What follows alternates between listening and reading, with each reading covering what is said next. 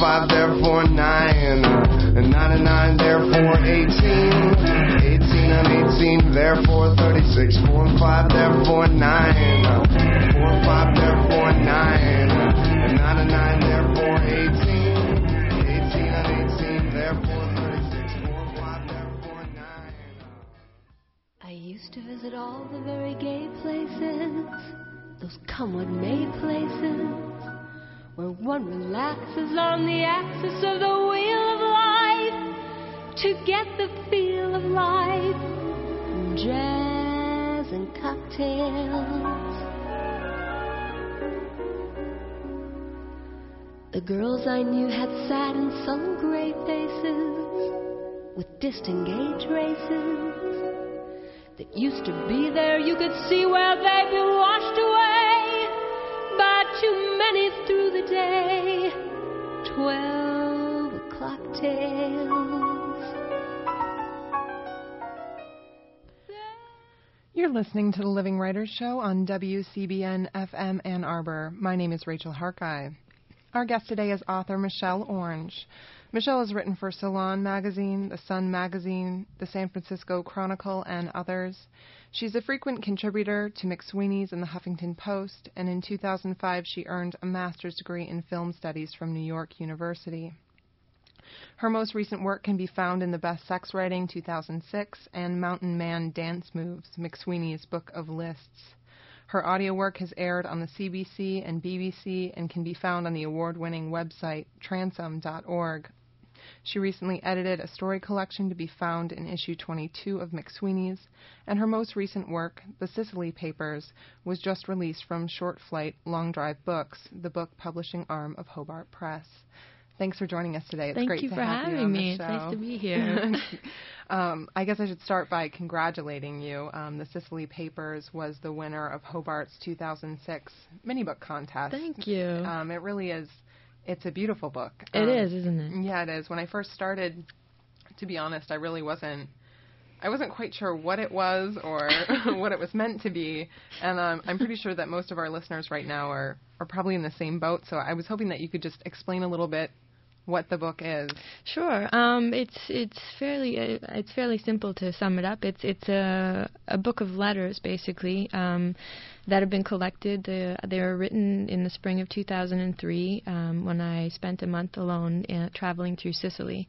And they're all written to one person, and hopefully they tell something of a story in a different sort of way. Mm-hmm. You call your eager recipient B, right? I call him B. Okay. Is that a first initial? Or? That's a first initial. Okay. All right. Well, for our listeners who haven't seen the book yet, the book is it's beautifully designed. It sort of resembles a passport. Mm-hmm. It's a 4x6 paperback, and it has this fancy-looking gilt crest on the cover. Mm-hmm. It's a Canadian coat of arms, actually. Is it really? This is exactly what a Canadian passport looks like. The font and everything. Yeah, Aaron Birch, who did all the design, he did an amazing job. Same colors. Yeah. Yeah, it doesn't look like our passport. No, I know. I couldn't do that. Yeah, but it's flexible, it's bendable, and it. You just want to stick it in your pocket. I think after I finished it, I carried it around in my pocket for probably a day just because it felt like it should be there. It felt like it fit there. But you set the book so there are margins, and the comments you wrote can be found in the margins. Like if you cross something out, it's present with a strike through. I was curious about how you felt about having letters retyped. You originally wrote them by hand? It's true, yeah. I originally wrote them by hand, and my handwriting's not that great, so it wasn't so much an option to sort of reproduce them entirely. But I didn't mind. I mean, I like just that idea of trying to maintain, spelling mistakes and strike throughs and things like that. I think it gives it still gives the feel, I hope, of a handwritten letter a little bit. Yeah, I think it does. It feels very genuine. Mm-hmm. But I was hoping we could start out by having you read a passage from the book. Sure. This first one? Mm-hmm. Yeah, okay. That one, it's pretty much after you first get to Sicily. Right. Mm-hmm. So this is probably about 4 or 5 days in, and I'm in in a city called Syracuse, which is on the eastern coast of Sicily. Here's a little bit. The amorousness of young Italian couples always touches me. Ha ha, I find it quite touching. There's this boardwalk, huge, with spaced-out ventilation blocks, and on each of 6 of them there's always a single motorcycle and a young couple making out like crazy. I often wonder if they don't feel like they've been put there by the Ministry of Tourism, or at least feel terribly unoriginal, what with 5 carbon copies of themselves surrounding them. Maybe that's the appeal. Sometimes it's comforting to act out a cliché, at least when you're 17. I remember Kurt telling someone, when asked what we did the previous night, that we'd made out like teenagers. It was funny because it was true, but also because I'd just turned 20 and he was only 22. Why do only teenagers get to do it? I miss those people, that group of friends I had. That was the happiest time of my life. That's the last time I remember feeling that I had a network of people around me I really liked and trusted. We had so much fun together. I loved them so much. They were funny, funny guys, and they loved me too. Did you ever have a group of friends like that? Sometimes I feel like it would hurt me to see them now. It just reminds me of how different things are. And it's only going to get worse. But I'm terribly nostalgic. I've been that way since I could pronounce it. Always afraid of time passing, hating change. I tell this story a lot, but I remember feeling like my world was ending when my dad changed our kitchen garbage bag under the sink from a paper bag that sat on the floor of the cupboard to one of those newfangled plastic jobs that screwed into the inside of the door. I was inconsolable. I begged him not to do it. I felt it was the end of an era. Everything was before and after for me. I was 4 years old. Thank you. That was author Michelle Orange reading from her newest book, The Sicily Papers. Boy, I love that pun. I love that pun that you open with. You talk a lot about puns. I didn't do it on purpose. That's the terrible part. It's funny how that happens. I was reading about, there's a section in the book about puns. I brought this really awful textbook I had for a class. It's on deconstructionist theories, and I was remembering this portion of the book about puns, and it's by Jonathan Culler, and he writes that a sin against reason itself is the pun, which is an accidental or external relationship between signifiers that are treated as a conceptual relationship, identifying history as his story or connecting meaning and absence. We treat the pun as a joke, lest signifiers infect thought.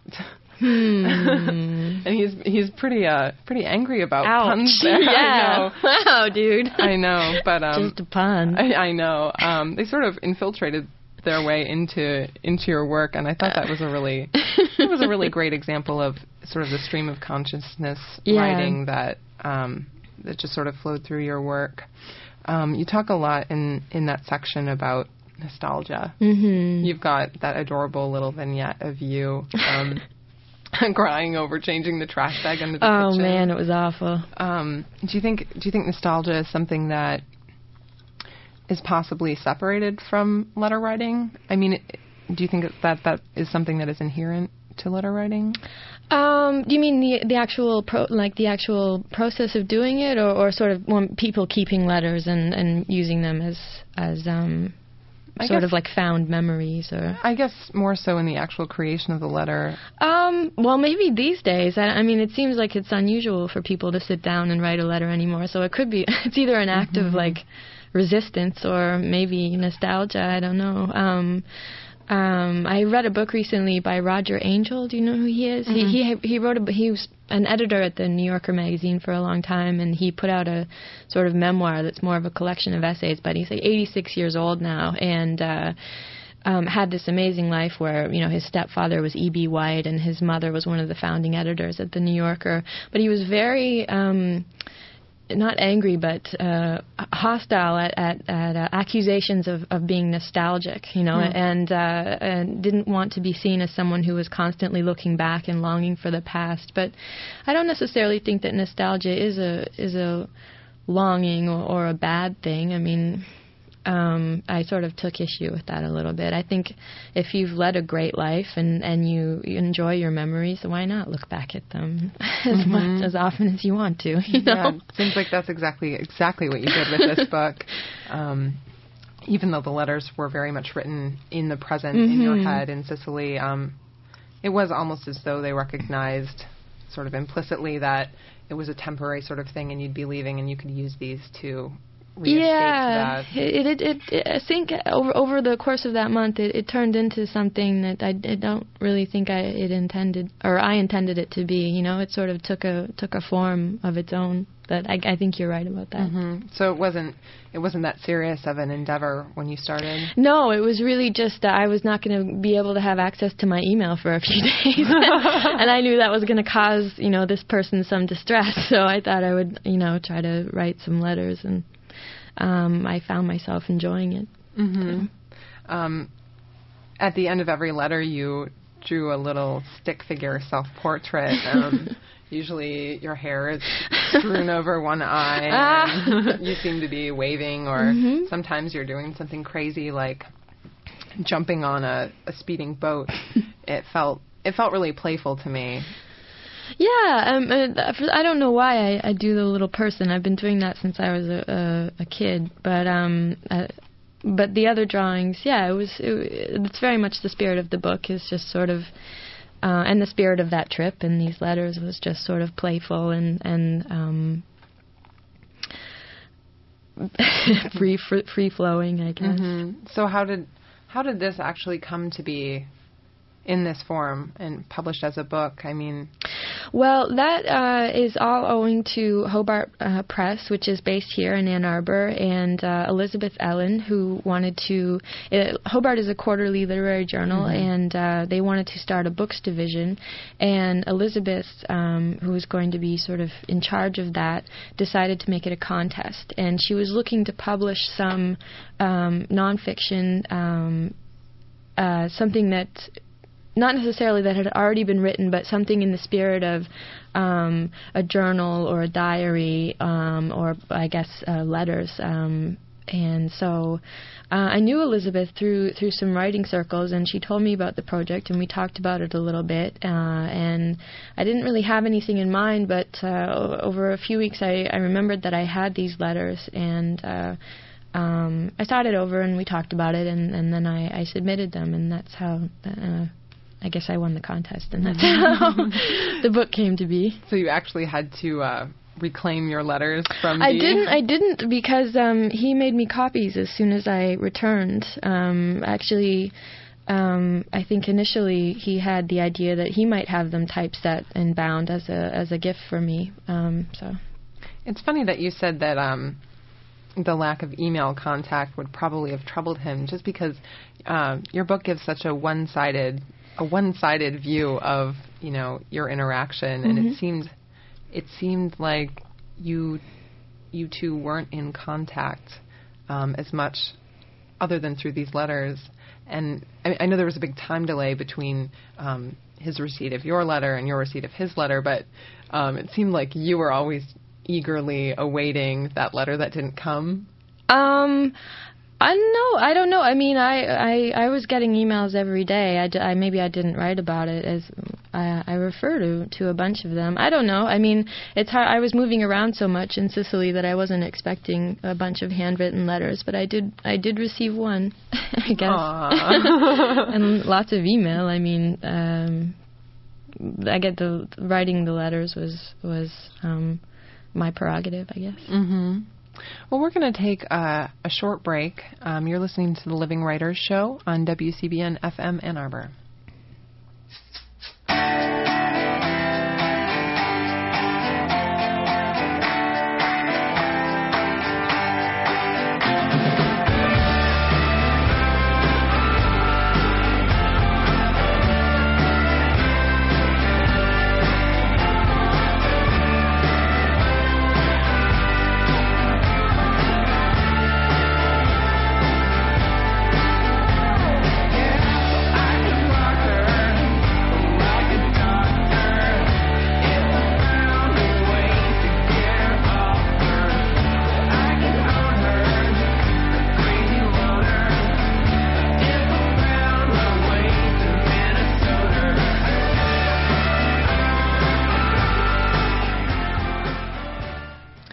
You're listening to the Living Writers Show on WCBN FM. My name is Rachel Harkeye.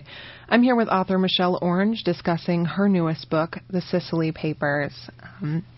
That music you just heard was the Dandy Warhols. You actually quote that song in one of your letters, don't you? Yeah, I think sure do. I think you quote multiple parts of it, but specific. Great song. Yeah, no, it's catchy.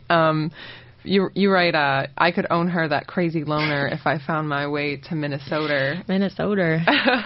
Did you view yourself as a loner in that song? Sure. I mean, I think in that letter, I'm sort of talking about someone who was making an effort in the town in Sicily where I was staying to spend some time with me, and I was sort of fending him off. I think in all of the trips that I've taken to Italy by myself, which is I guess 4 now, for some reason in that period of my life, I really enjoyed spending a lot of time alone, and I guess I probably would have been classified as what constitutes a loner. But I do think, especially in your 20s, when you're young, traveling by yourself can be a really formative, important experience. And so I came to try to almost defend that in a way, and I probably took it to an extreme in that I may have closed off opportunities to spend time with interesting people, but I definitely have a loner streak in me, and I still do, Yeah, I think that was pretty present. That was pretty present throughout your My book. loner streak was pretty present. Yeah, it was. You weren't. I really felt the loner in you reading this. You're writing to someone, but at the same point, pretty much every time you're writing, you're by yourself, right? And you're like, oh God, there's that annoying person sitting by me on the beach. But as a woman alone in Italy, that's just a reality that you're going to have to deal with. But the letters, and I guess probably that's why I got copies of them given to me as soon as I got back, is because I didn't really do any other writing when I was there, and they ended up being a kind of journal as well of my experiences there, which for the most part were solo experiences. Mm-hmm. So you went there specifically to be alone? Well, I went there to explore Sicily, but by myself. But I did spend time with my friend Dima, who our paths crossed for a few days, and it's interesting. I don't know. This is a few years later now, whether I would go back to Italy by myself again. But like I said, I do think you can gain a lot by, first of all, you have to take care of yourself and fend for yourself, and doing that in a foreign country, you learn a lot, about yourself and about traveling and maybe even the place where you are, Mm-hmm. Mm-hmm. So did you go with the intention of writing?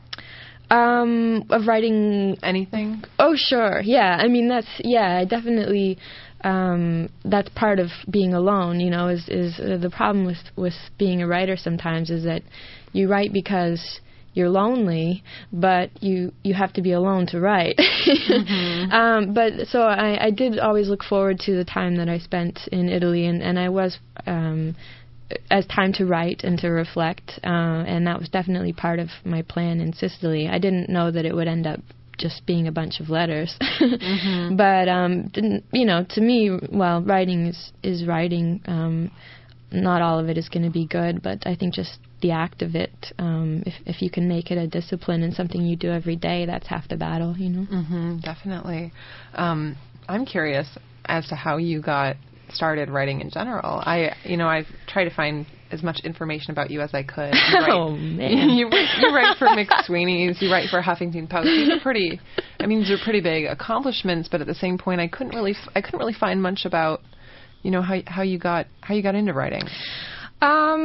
Well, I've always enjoyed writing since I was a little kid. I was sort of the nerdy kid in the advanced writing courses or whatever. Mm-hmm. Writing poems in the forms of mushrooms and stuff. But I don't know. But I've just always enjoyed it. And my father is an English professor in London, Ontario. It's a university town not far from here, actually, in Canada. And he encouraged me to read and to write at a very early age, and I found that I just enjoyed it. No matter, even school writing, whatever kind of writing I was doing, I enjoyed it as an outlet. And when it was just I got so much positive feedback that I wanted to keep doing it. And in terms of writing professionally, that came sort of a little more slowly, only in that when I graduated from school, I went into television writing, and it was a great first job, television writing and producing, but it was sort of a slow road for me to, I guess, get into writing full time and get into more fiction, nonfiction, and sort of journalistic writing. Mm-hmm. On an earlier trip, you made a series of trips to Italy, and on an earlier trip, you wrote a series of pieces for McSweeney's about finding your origins, the origins of your family in Italy. I picked out a passage that I thought was interesting. You write, "When I was young, I'd ask my dad over and over how many drops of Italian blood I had in me, hoping it would rise above the standard 3 or 4 as I grew. At 8, I heard the story that our name was not our own, that it had been changed to Orange from Orangia or Orance or Orangio by an Ellis Island lackey." And then you write, "I still have the letter in which Miss Camilletti, the student teacher I loved as a paysan, and then after she left me, standing on the long and winding road of the 4th grade as a pen pal, wrote that I didn't look Italian, breaking my heart into 3 or 4 pieces." There's that nostalgic little girl coming back again. Yeah. And you also did a piece for Transom, which is an internet broadcaster of public radio, and it was about your father and you, right? Mm-hmm. And it was about the puzzle that you gave him, a huge puzzle, right? Huge. How big was it? I believe the one in, the one I ended up giving him, I think, was 12,000 pieces, or 12,500. Yeah, That's unbelievable. I know. That's it's sick, really. But it was of the Sistine Chapel. Oh well, the first one was I think 9,000 pieces, and that was of the Sistine Chapel ceiling. Yeah, yeah, it's beautiful, actually. I was really curious. I mean, you've made all these successive trips back to Italy. You wrote about your Italian origins for McSweeney's, and then sort of going back again, you get little tinges of you searching for your connection to Italy. Is that something that you think has really directed your writing? Well, it would seem so. I guess it's definitely. I mean, probably most writers spend a certain portion of their time and maybe their careers seeking out, a self or an origin in different forms, obviously. And for me, for some reason, that has taken the shape of the Italian part of my background. It's just my father's side of the family. It's like a quarter of my background. But from that first trip that I took to Italy when I was 22, something connected in me, and from before that, since I was a little child, I always gravitated towards that side of my father's family. And I guess I've been spending a lot of time trying to figure out why that is. I don't quite understand it, so it draws me back there. And I think I have,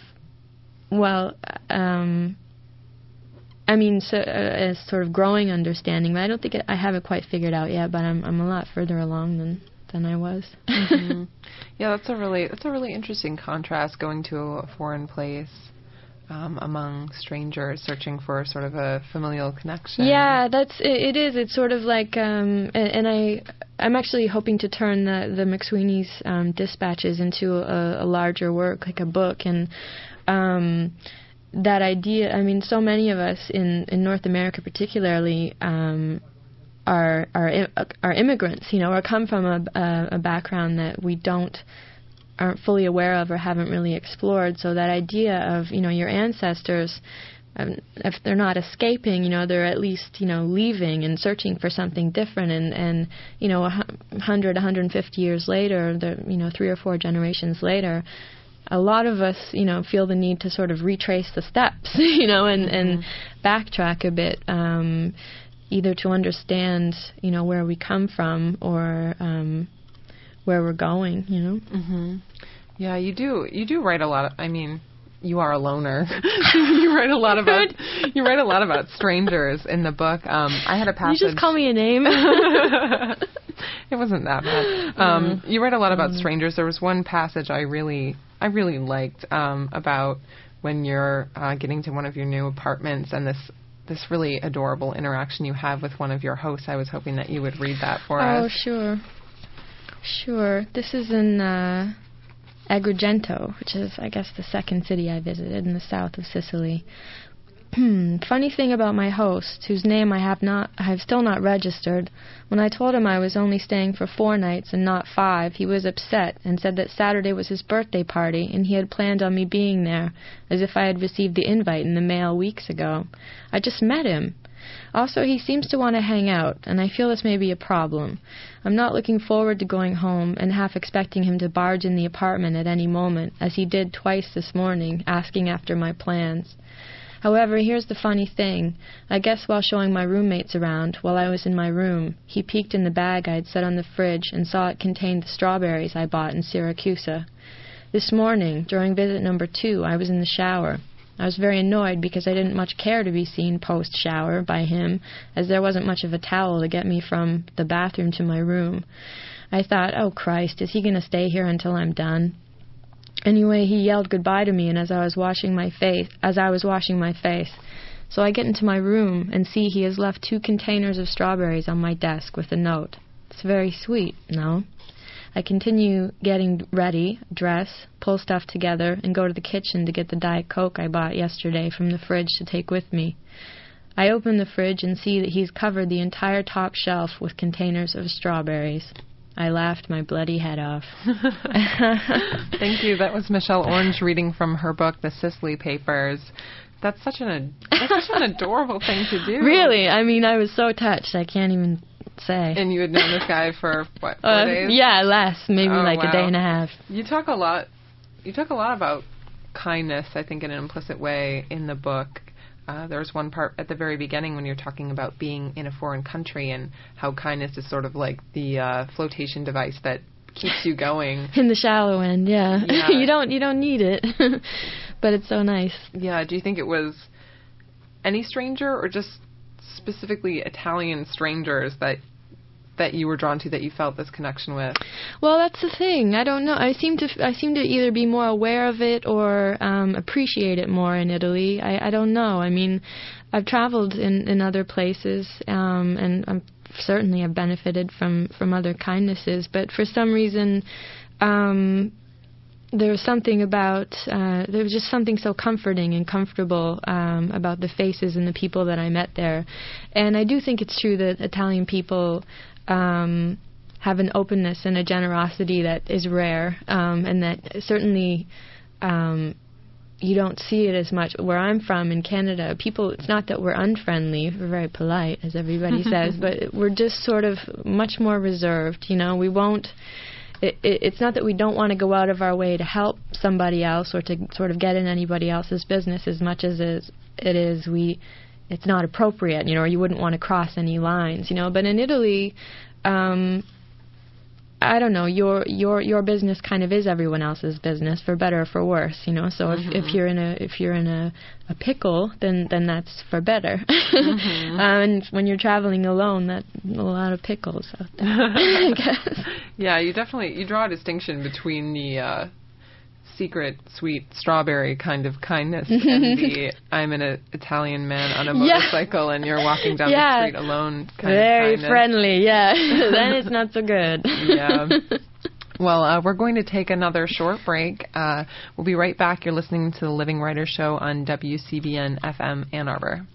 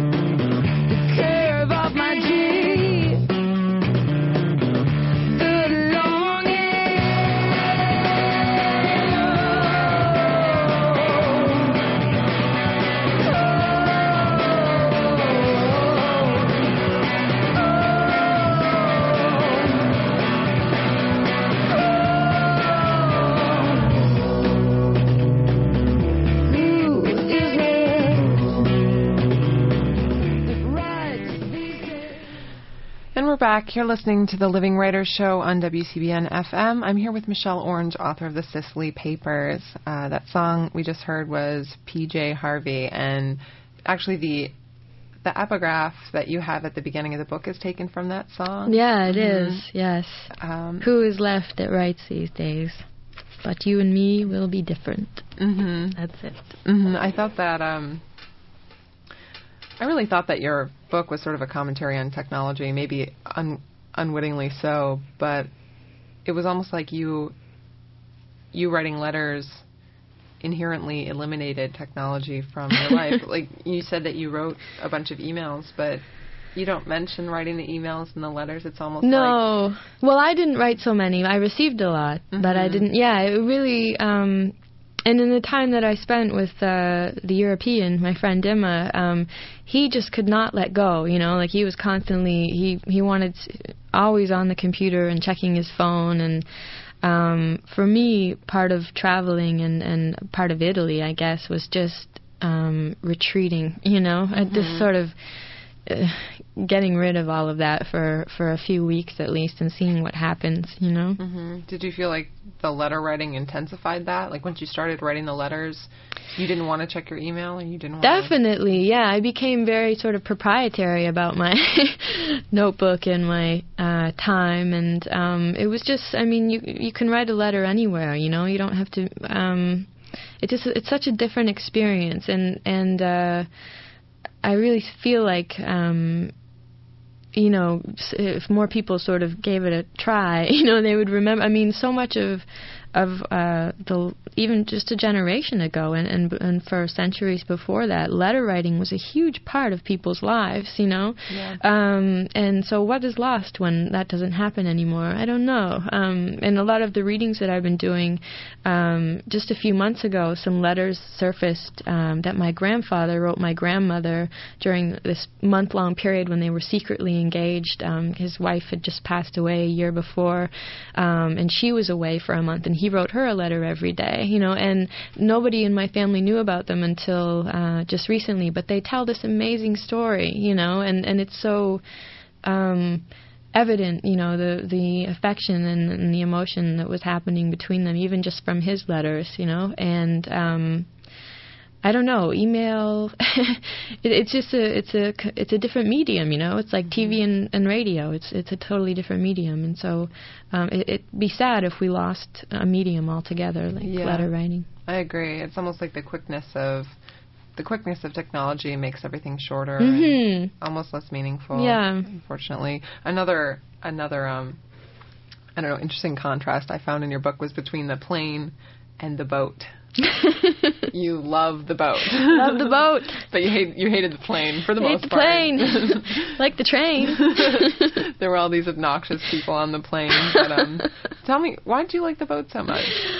Oh, I don't know. I guess maybe it was novel for me. I haven't spent a lot of time on boats. And, you know, just sort of being lost out there in a body of water, maybe this might be specific to me, but boats still feel, well, not more miraculous, but more miraculous than a plane, but there is something just sort of remarkable about, you know, being floating, you know, especially, I mean, the bigger they are, the crazier it is to me, but you just could be anywhere on a boat if you can't see land around you in any direction. And so it just felt very romantic to me. Maybe I was just in a romantic state of mind.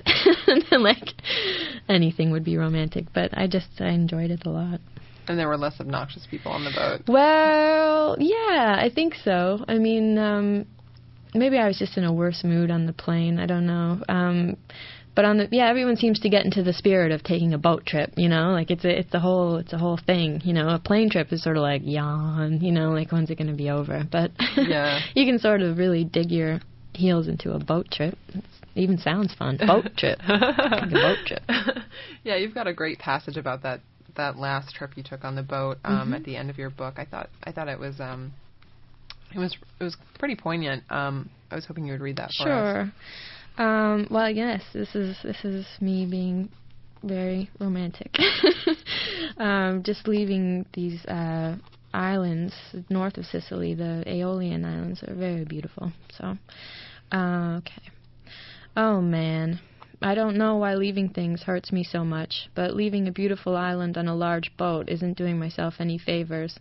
And the 3 little boys who were standing way out on this little apse of land, they would have had to court treachery and broken teeth to get onto, way out from the pier, who began waving and jumping up and down jubilantly the moment I opened the stairwell door onto the deck, despite the fact that the deck was crowded with people to wave to.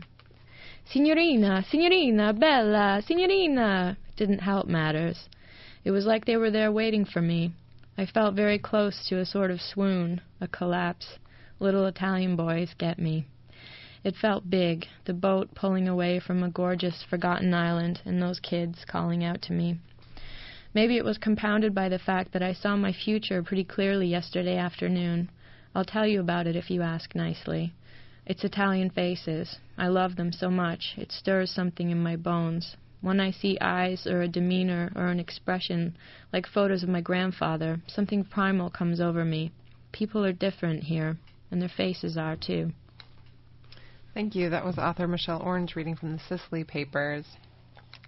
So you're going to have little Italian kids. That, could you tell that that's what it meant? You're totally right. That's what I thought at the time. Yeah, I hope so. You've got a really, I don't know, you've got a poignancy in that passage. I think about leaving, about experiencing a different culture. It's sort of connected to me to another passage that you wrote in the book when you say you're apologizing to B and you say, "I'm sorry about wanting slices of people. I know they don't come that way in convenient little installments of your choosing." And that comment is really directed to him, but at the same point, I thought that really applied well to that last scene and pretty much to the work in general. Mm-hmm. The letters, I thought, really, really adequately captured just little slices of little Italian boys and, B to an extent, and you, and your experiences there. Do you think maybe that's why people read authors and artists' letters?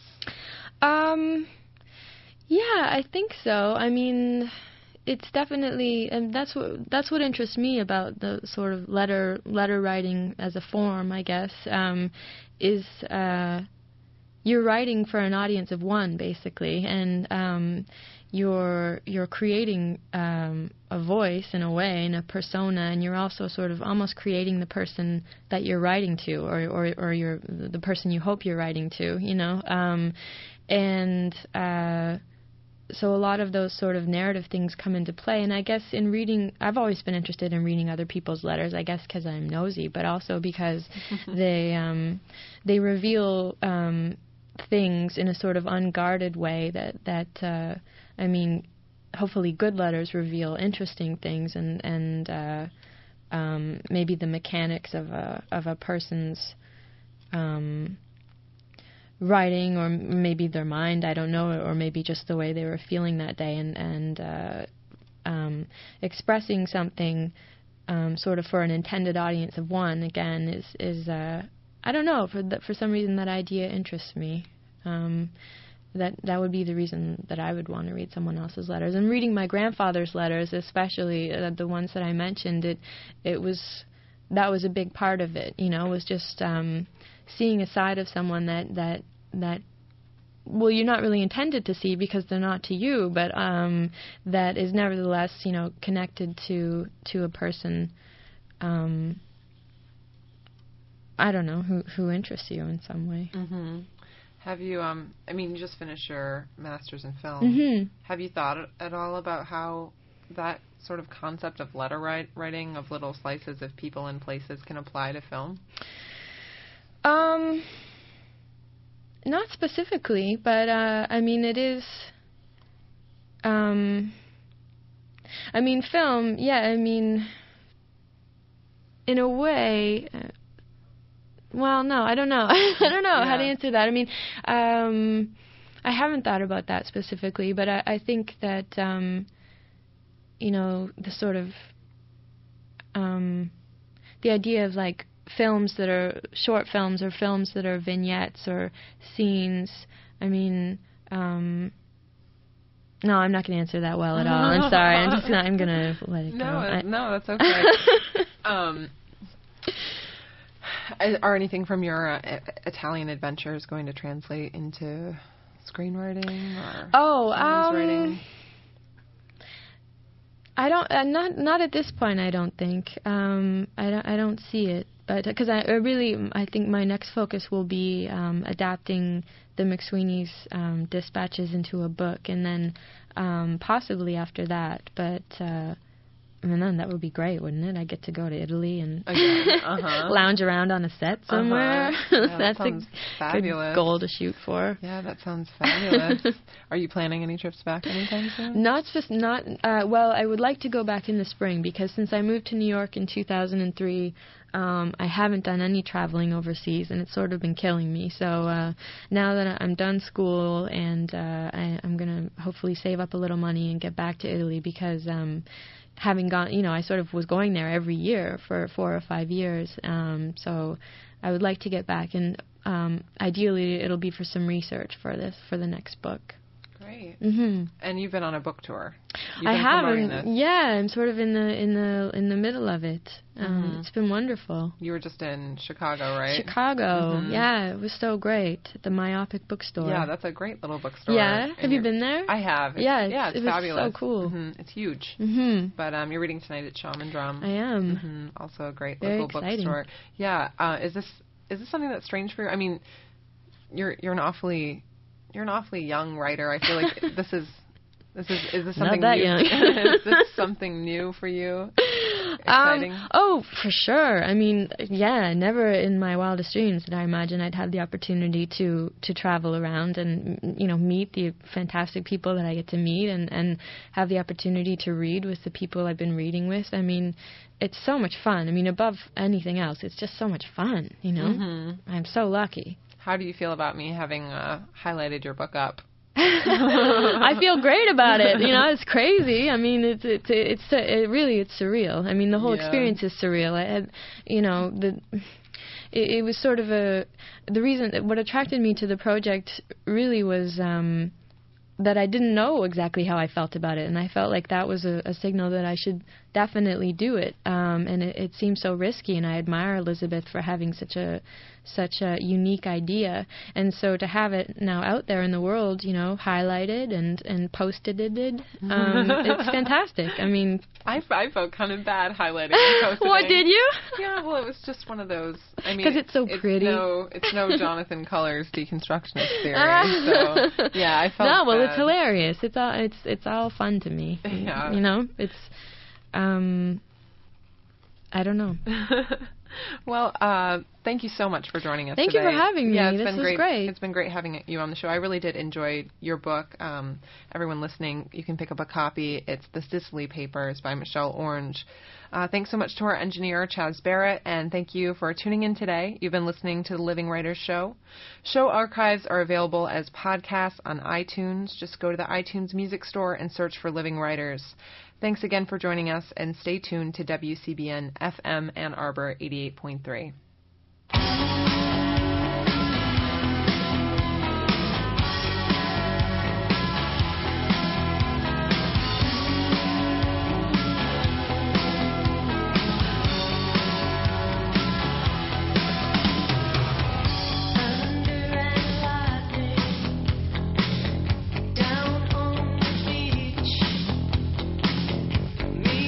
My boyfriend got 5 cents each.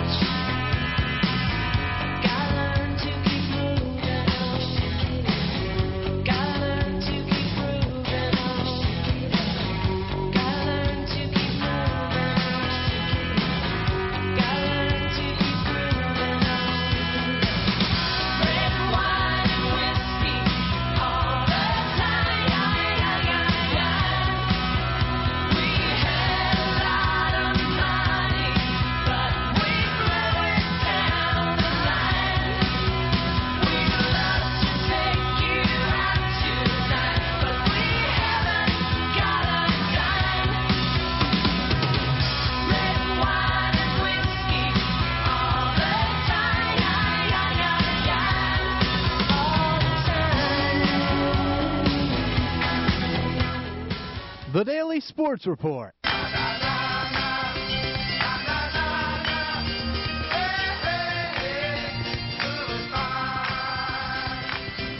Michigan with the ball at the Michigan State 21-yard line.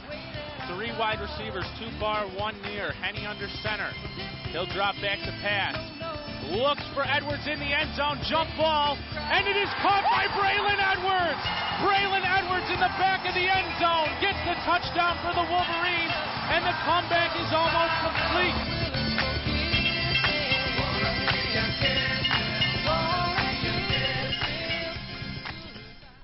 Good evening, everyone. It's cloudy outside, but don't worry. You have your daily Wednesday edition of DSR right here. Rushi Vias, along with Kevin Gregus, Cheryl Friedman, and Steve Schuster in studios in the Student Activities building. And let's get it kicked off with some Michigan news. Cheryl, what do you got? Well, congratulations to women's soccer. They earned their 9th NCAA tournament